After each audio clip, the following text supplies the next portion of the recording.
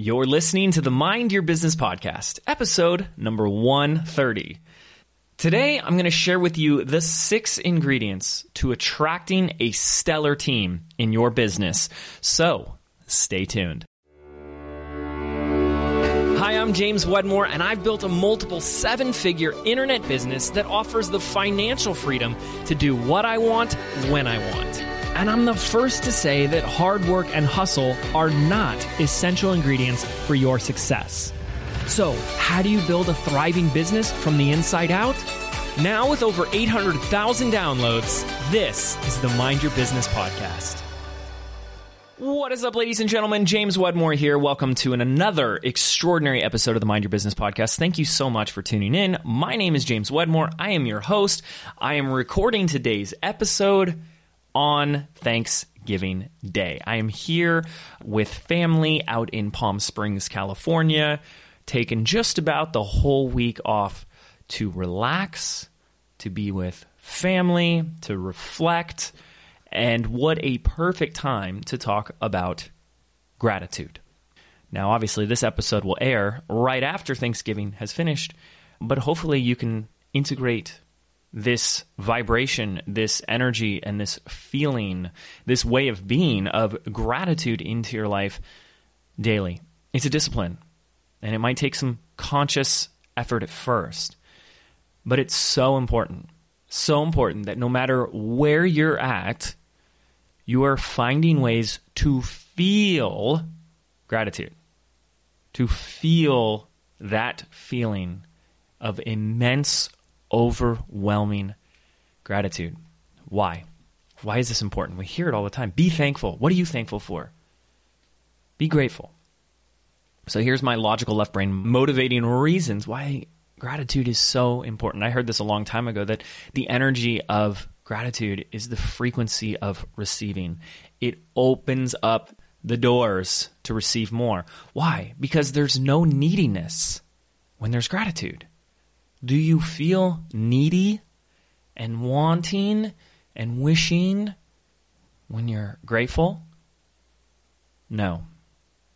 And when we're in this state of neediness or lack or observing what we don't have, then we get more of what we put out. So if you're putting out, I don't got enough, why hasn't this come in yet, blah, blah, blah, blah, blah, you're just going to get more evidence of that. You're going to get more experiences of that, and you're going to get more reasons why you should continue to feel that way. It will perpetuate neediness. So if that's true, guess what gratitude's going to do? It's going to give you more experience, more evidence, more people, more places, more things to be grateful for.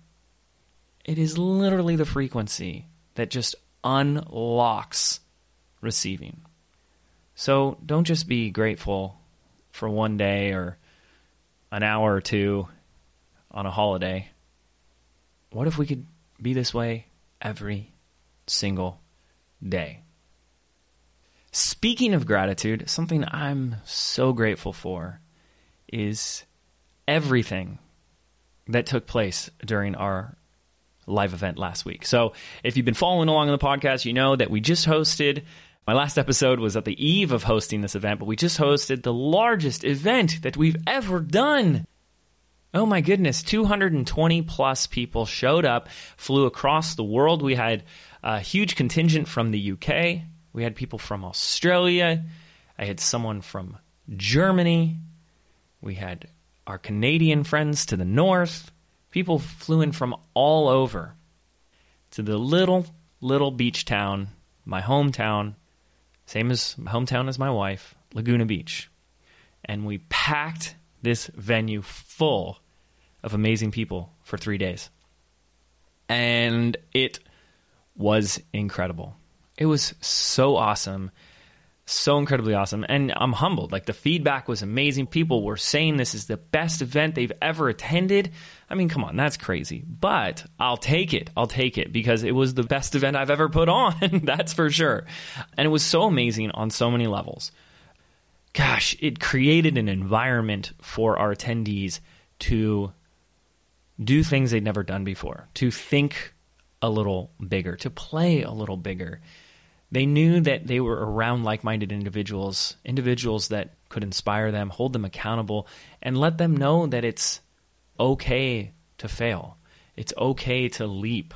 It's okay to try new things, and that nothing's going to happen to you.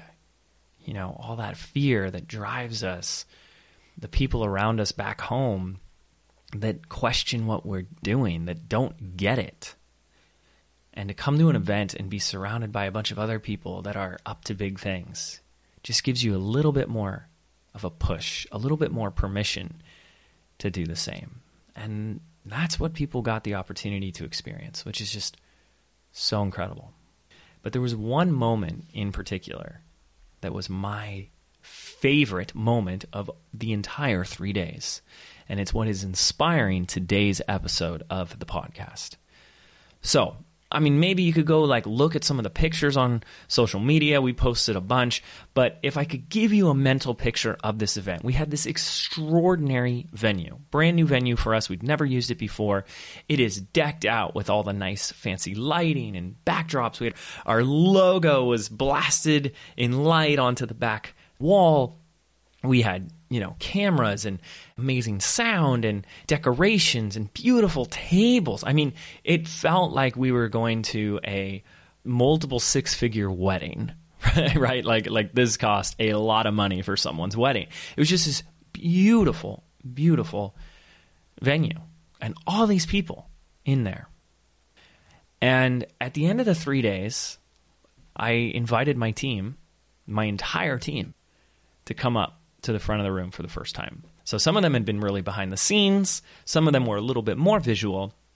But at the end of these 3 days, you got to see who were behind the scenes making this event happen. And there were 6 of us. 6 people get to the front of the room, and they all got this huge standing ovation. This was my favorite part by far. And I think my favorite part was because it's kind of this surprise ending to the event. The way that the event was pulled off and the experience that was created, you would have thought there were 30 or 40 people behind the scenes making this happen. No, just 5 or 6 of us, just a handful of us making it happen. And I was so proud of them, especially for the fact that none of us up there, none of us have any event planning or event running or event design experience. In fact, if you rewind the clock 14 months, just about a year ago, we had never done a single event in our lives. And the biggest event we had done before that was 60 people. So we went from a 60-person event, having only done those 3 times, to a 220-plus person event. I was so proud of them, and there's just a handful of us. And so that's what I want to talk to you guys about today, is about attracting and creating an extraordinary, stellar team, and how you can be an extraordinary leader. Now, a lot of people won't find this episode relevant. They'll want to skip this because the entrepreneur is always just excited about that new idea, that new possibility, that new launch funnel, mechanism, whatever that's going to make them money. And I remember years ago when I was spending hours in Barnes & Noble bookstores looking for books on how to market better and how to sell more effectively, I'd see those books about managing and leading and how to be a leader, and I just thought, boring, boring, boring. Please don't let that be you. Please don't do what I did, because I can't stress enough. Look at the symptoms. Everyone is saying how overwhelmed they are, how exhausted they are, how there's so much to do and just so little time. These are the problems that are plaguing the industry. And I want to talk to you guys today about how we have been able, we as in my wife and I, have been able to attract a small but stellar team that can run circles around most people and their teams. We do things very differently than most. very differently than most. So even if you have that voice in your head, those objections that are coming up and saying, I'm not ready for this yet, James, I don't have the money for this yet. This will be great when. I just can't afford anybody else, blah, blah, blah, blah, blah. Those are all just stories. No, James, that is a fact. This is what my bank account looks like. This is what I have budgeted. It's all story. Because if we rewind the clock in my journey, the first year I started, within 6 months, I went out and I hired my first team member. He was a virtual assistant from the Philippines, and I paid him $70 for 40 hours of work a week. $70 a week. That's who I started with. Okay. He's been with me ever since then. And I've employed his entire family. I pay him considerably more today. And it was that letting go of even just a few tasks way back when that allowed me the space and the time and the energy to focus on the bigger things, to step into more of a visionary CEO role. So no matter where you're at, you can start attracting a stellar team. And that's what I want to talk to you about today.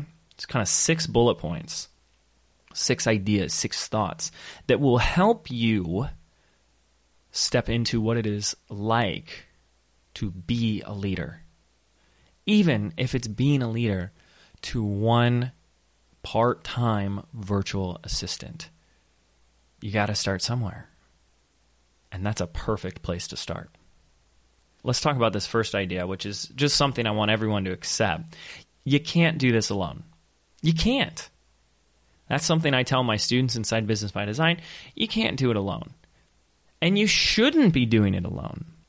But here's the challenge. Here's kind of the catch-22, is for an entrepreneur, this really is a catch-22. For an entrepreneur to truly thrive as an entrepreneur, there needs to be so much support around that individual to get rid of the stuff that's going to drain them, that's going to frustrate them, that's going to take them out of their zone of genius. But entrepreneurs suck at building teams. I have seen it so much. And the more you become a better entrepreneur, the more effective at being an entrepreneur you become, the more you really suck at being a manager.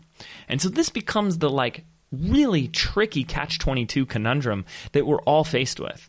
And what I realized is that I had to shed so much of my identity as an entrepreneur in order to become a leader. It's almost as if you can't be both, right? Because so many of those people have that idea. It's like, it's better if I just do it myself. If you want it done right, do it yourself, right? And then there's that phrase that I love, which is if you want to go fast, go alone.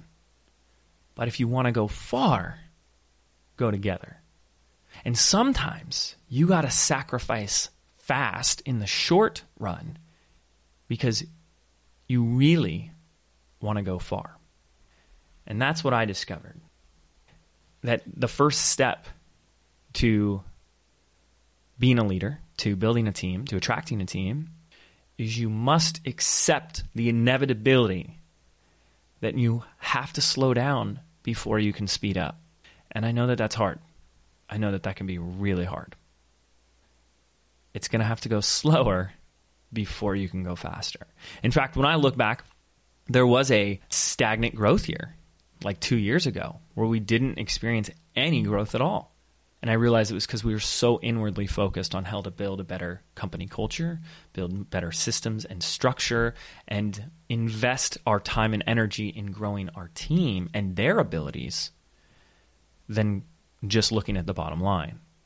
And now that we've done that, it's like, it feels like sky's the limit. Okay? So that's the first thing, is you can't do this alone. And you can start wherever you're at. Start to notice the tasks and the activities that are draining you, the repetitive things that you do every single week that you're like, please, if I have to do this again. And start there. Record a screen capture video of you doing that assignment. Hire someone on a website like Upwork.com or onlinejobs.ph and give them the work. Imagine what getting just an hour of time back a day can do for you. An hour back to spend more time daydreaming, goal setting, networking, and connecting with the right people, teaching, working on that vision. That takes us to the second point I want to talk about, your vision. Now, we all have a vision. I think the very nature of an entrepreneur is the ability to see things that others can't. In fact, I think there's a direct correlation with that. Bigger and quote-unquote better entrepreneurs just have bigger visions. And they hold fast to those visions. But transforming from an entrepreneur to a leader is about your ability to communicate that vision. Entrepreneurs on their own is just about having a vision. Leaders can get others to see that vision as well. And why that's so hard is that takes time, right? I think as an entrepreneur that's always suffering from not enough time-itis, I'm overwhelmed, I just got to get it done, isn't going to have the patience. Just slow down and share that vision with others. To wait for them to get what you see. And you just hurry up and do it. That was me. So you got to have a vision. And you all have one. But I think two things need to happen. Number one, you need to communicate that vision. Even if it's just writing it down, and when someone comes on, they just, here's a vision. Here's what we're working towards. Where are we going? What is it that we're creating? What will it look like when it's done? But also, can you make that vision a little bit bigger? Can you make that vision bigger than just you? Because that's another vital component, is that vision has to be bigger than you. Hey, here's my vision is to make enough money so my wife and I can travel the world. No one else is going to really care about that but you. So can the vision be bigger than you? There's nothing wrong with having your own desires and goals. I love that. I'm all about that. But when you create a vision that's about changing an industry, changing the way people think, improving their quality of lives, leaving a legacy, others are going to want to be a part of that because they're going to want to do that too. So what is your vision? Now, once you have that in place, you're going to want to start to attract and groom extraordinary people. There's this cliche quote. I always hear these cliche quotes, but there's so much truth in these. It says you want to hire slow and fire fast. Right? You guys have heard this before. Hire slow, fire fast. I have found so much profound truth in this.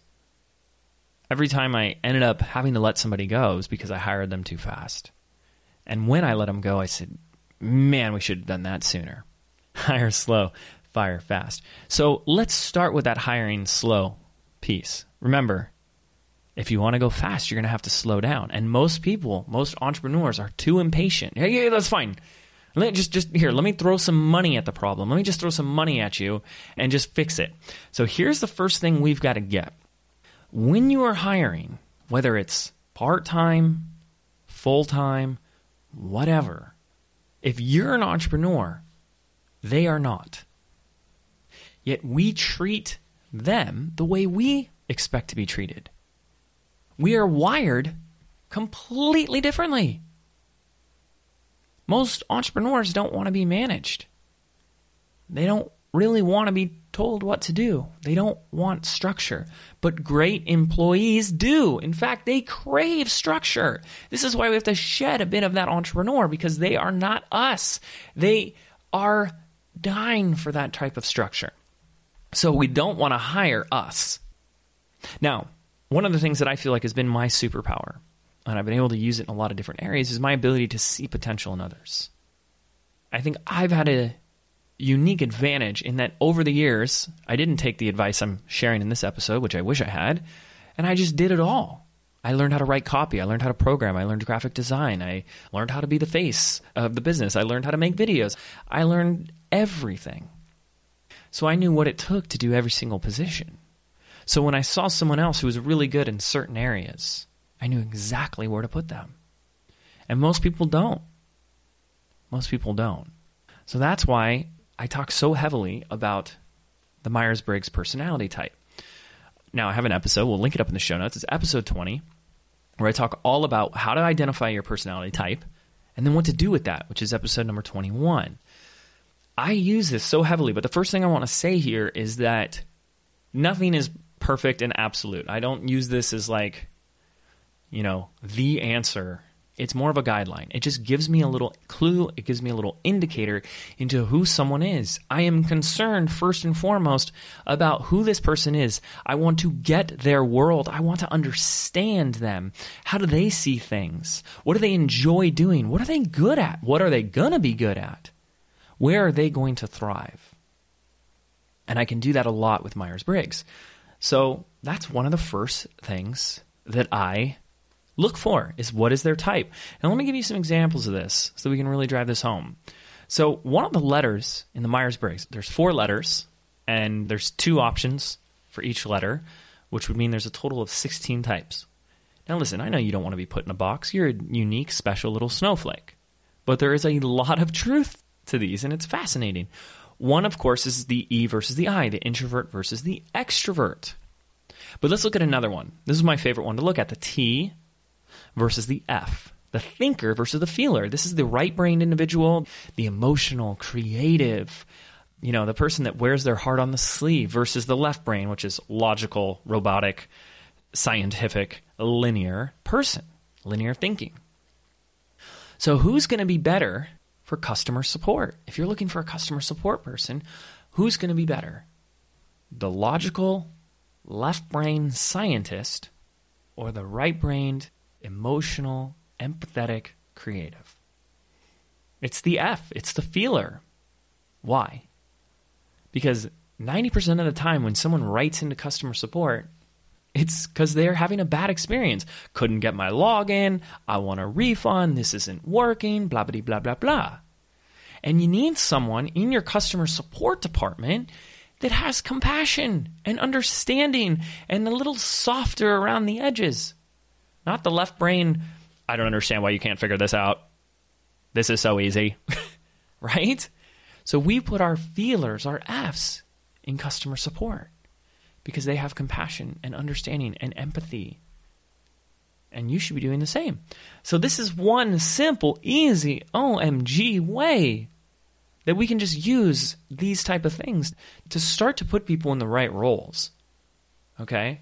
So now that you know that someone's an F, a feeler, would you put them in a programming role? Would you give them the tech position? No. 99.9% of every feeler I've ever met, my wife is one, she's an ISFJ, would never want to go in anything that has to do with math, science, programming, or numbers. So why would we do that? This helps me so much, okay? So I spend a lot of time there. But ultimately, over time, it's really helped me to tap into where's someone's potential going to lie. Which brings me to the third thing I want to talk about when we're talking about this hiring process and sifting through looking for extraordinary people. My wife uses what has been called the mailroom strategy. And this is flawless. Flawless. It works so darn well. So we're not going to make the whole episode about like how we do the hiring process in terms of like, we just put things on Craigslist. We don't have to overcomplicate things here. She puts an ad in Craigslist for either a part-time assistant role or a part-time customer support role. This is the mailroom strategy. We start our people off, our team members, at I don't want to call it the lowest level, but the entry job position. And anytime we've deviated from this, we've had a problem, okay? So we start every member off. If you want to come in the company, you have to start at the bottom. UPS does this, by the way. I actually used to work for UPS in high school. If you want to go up the company, if you look at the executives, the high-level managers, they all started out as one of the, I forget their official titles, but they were the box carriers. Not even the guys that drive the trucks. They're the guys that are lifting the boxes from the warehouses and stacking them, packing them in the trucks. Let me tell you, folks, that was the most hands down grueling job I've ever had in my life. Because if I can paint a picture for you a moment, you're in one of those giant trucks. Now, next time you're driving, not the brown, pretty cool trucks that drive around the neighborhood. I'm talking about the huge 50-foot long semi-trucks that are 10 feet tall and 50 feet long. Huge semi-trucks. You would go to work at 7 o'clock at night, which was perfect because I went to school during the day, and you'd show up about 6:30 to 7, and right at 7 o'clock, this giant bell would ring, and this huge chute would like a giant tongue, would go into the back of the truck. You'd be in the truck, and for 3 hours straight, a waterfall, an avalanche of boxes, every shape and size and weight, and you had no idea. Sometimes the biggest boxes weighed 1 pound, and sometimes the smallest boxes weighed 100 pounds, are just overflowing into your feet, like knocking you to the ground, hitting you in the face, and it's you alone, and you have to code every single one of these boxes. You got to scan them in, and you got to stack them like a 3D Tetris game for 3 hours straight until the entire back of this truck is full, top to bottom, 50 feet. I mean, it's a 3-hour workout.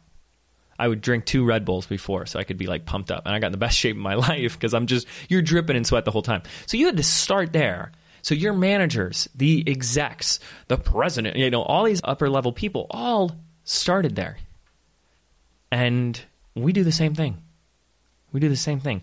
And here's why. As I was talking to the founders of Kajabi, and I always talk about Kajabi. I love the software, but the reason I love the software, not just because of the software, but because of the people behind it. I've gotten to know not just the founders and the creators, but their programmers and the other people on their team that are amazing. And one of the things that one of the founders said to me is because I'm so impressed by the team that they've built, and they said to me, James, what we've noticed is that the more we try and ask others to step up and take on bigger roles, it never works.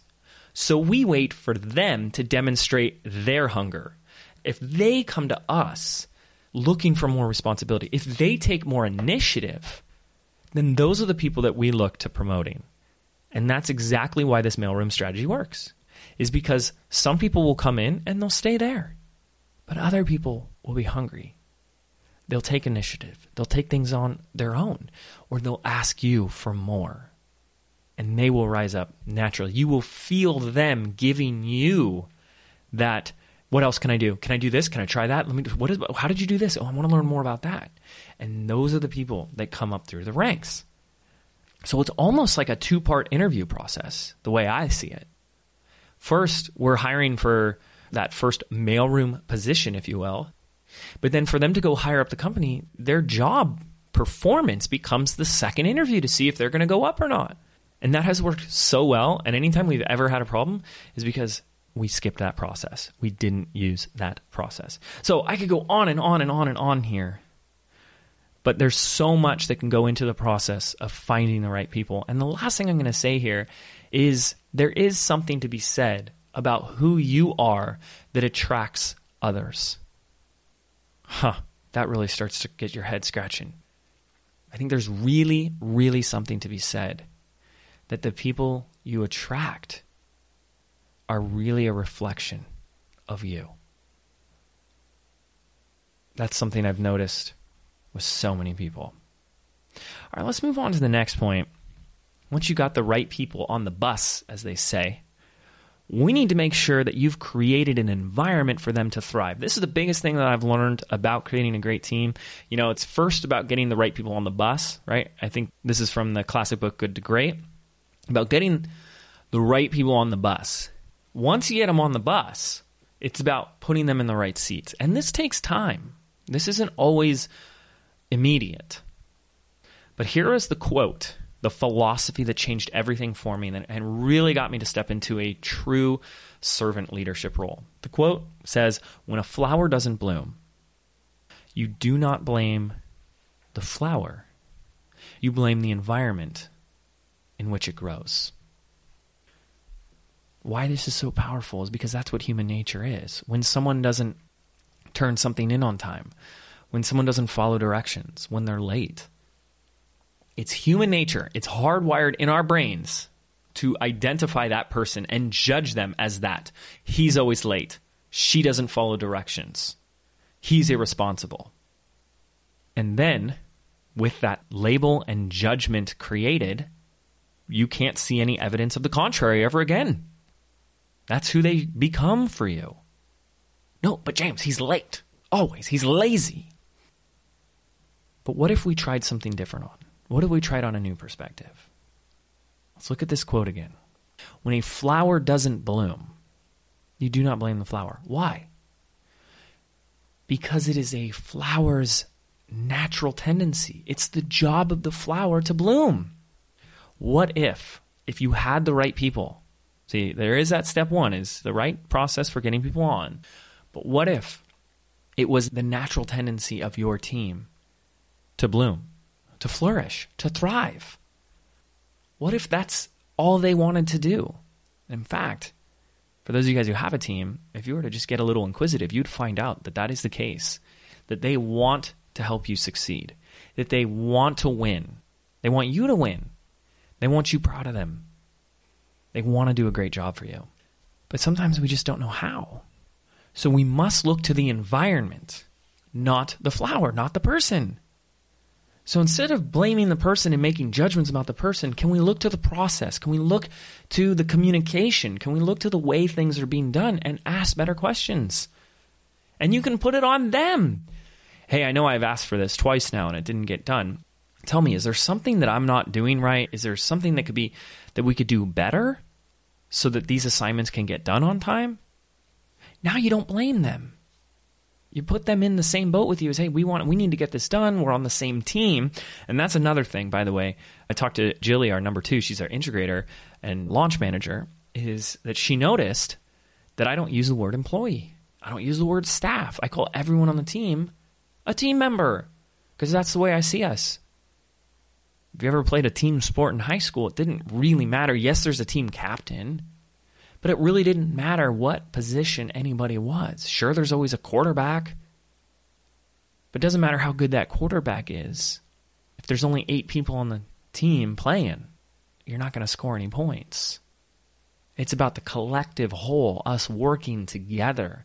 And when someone scores a touchdown, we all not just partook in that, but we all win. And that's the difference between a team working together versus a dictator telling everybody what to do. And that was the biggest thing that needed to shift for me. So how can you do this? It's not about creating the perfect environment because that's impossible. The environment is created perfect through the mistakes, through the challenges, through the communication blocks, and it's built over time. This is about creating an environment for your people to thrive. It's about caring first and foremost that you give them everything they need in order to thrive. And if you feel like you've done that, if you can honestly look at yourself and say, I've done everything I can to give this individual, this person, the tools, the help, the support, the training they need to thrive, and they're still not where I want them and I'm not seeing progress, yeah, then it's time to have another conversation. But until you go there, you're missing something. All right, let's move on to the next one. This is huge. Oh, this is the ultimate lesson, and this is why entrepreneurs really, really struggle with a team. And this is the concept of just letting go. For my perfectionists out there, oh man, this is especially hard because I'm a recovering perfectionist, but we have to be able to let go of the wheel, let go of the way we think everything needs to be done.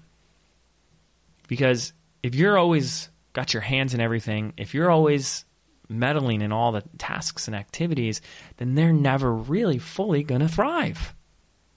And what I notice is that when I was doing this, that they just started giving up and not even doing the work anymore because they said, well, I know you're going to come in and change it anyways, or you're going to do it better than me anyway. So what's the point of even doing it in the first place? Wow, that was a huge smack in the face. And then I'm sitting there going, well, what's the point of having a team if I am going to do it all myself, right? But we can't do it all ourselves. So there is a direct correlation with your ability to let go and the ability for your team to step up and lead themselves. Part of letting go means you're going to have to be okay with them making mistakes, public mistakes, things that could hurt you, things that could cost you money. But can you look at the bigger picture? Making those mistakes are good because when they make the mistake and they're the right person, because you had the right hiring process, you know they're not going to make it again because they care. Plain and simple. All right, and the last thing I want to talk about is giving a shit.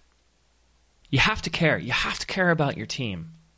I mean, you don't have to do anything, but I think that's what's made such a difference for us is we truly, truly, really care about our team.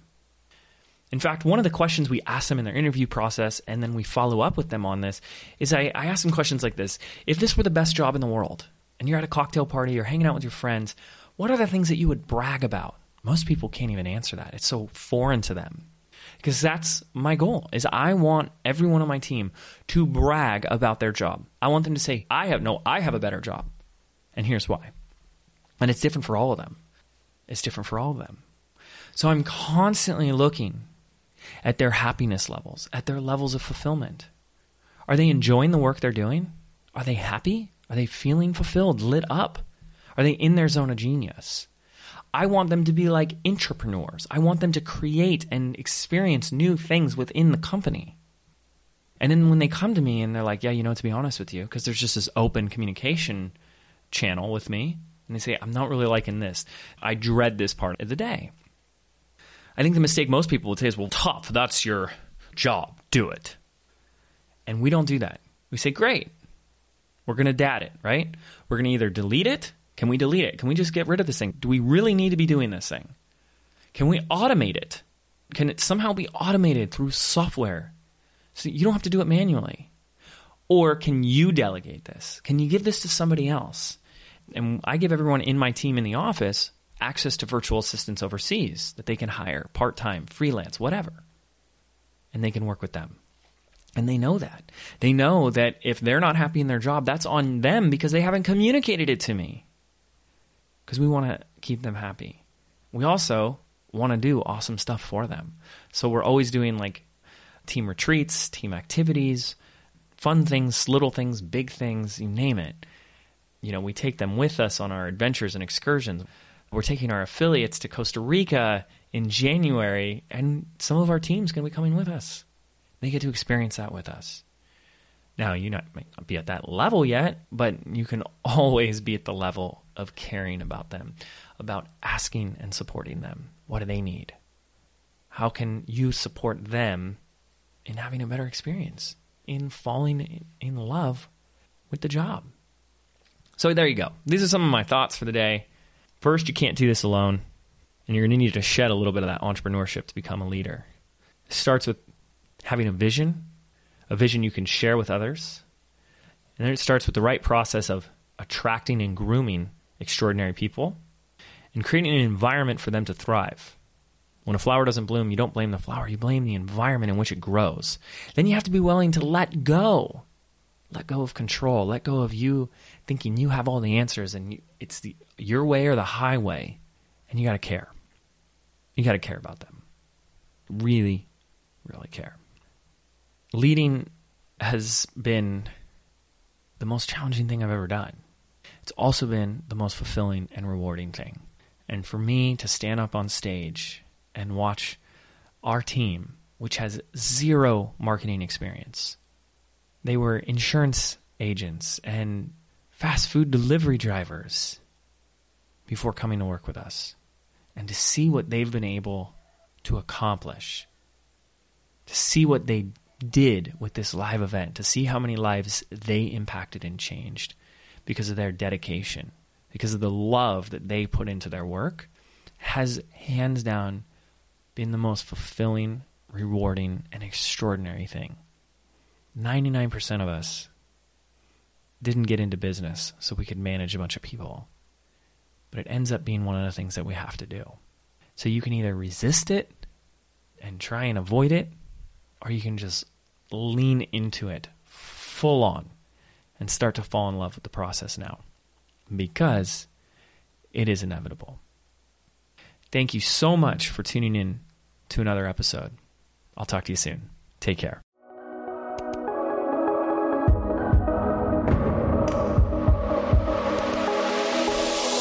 Did you know 8 out of 10 businesses fail within their very first 18 months? I believe being an entrepreneur means unlearning everything that we've been taught our entire lives about what it really means to be successful, which is why I've created a brand new audio program entitled Activate. I want to show you how to think, act, and behave like the successful entrepreneur that you were meant to be, so you can step into the vision that you have for your life. and your business. And the best part is, this program is yours absolutely free. To register right now, simply visit www.jameswedmore.com/activate, and we can get started right now.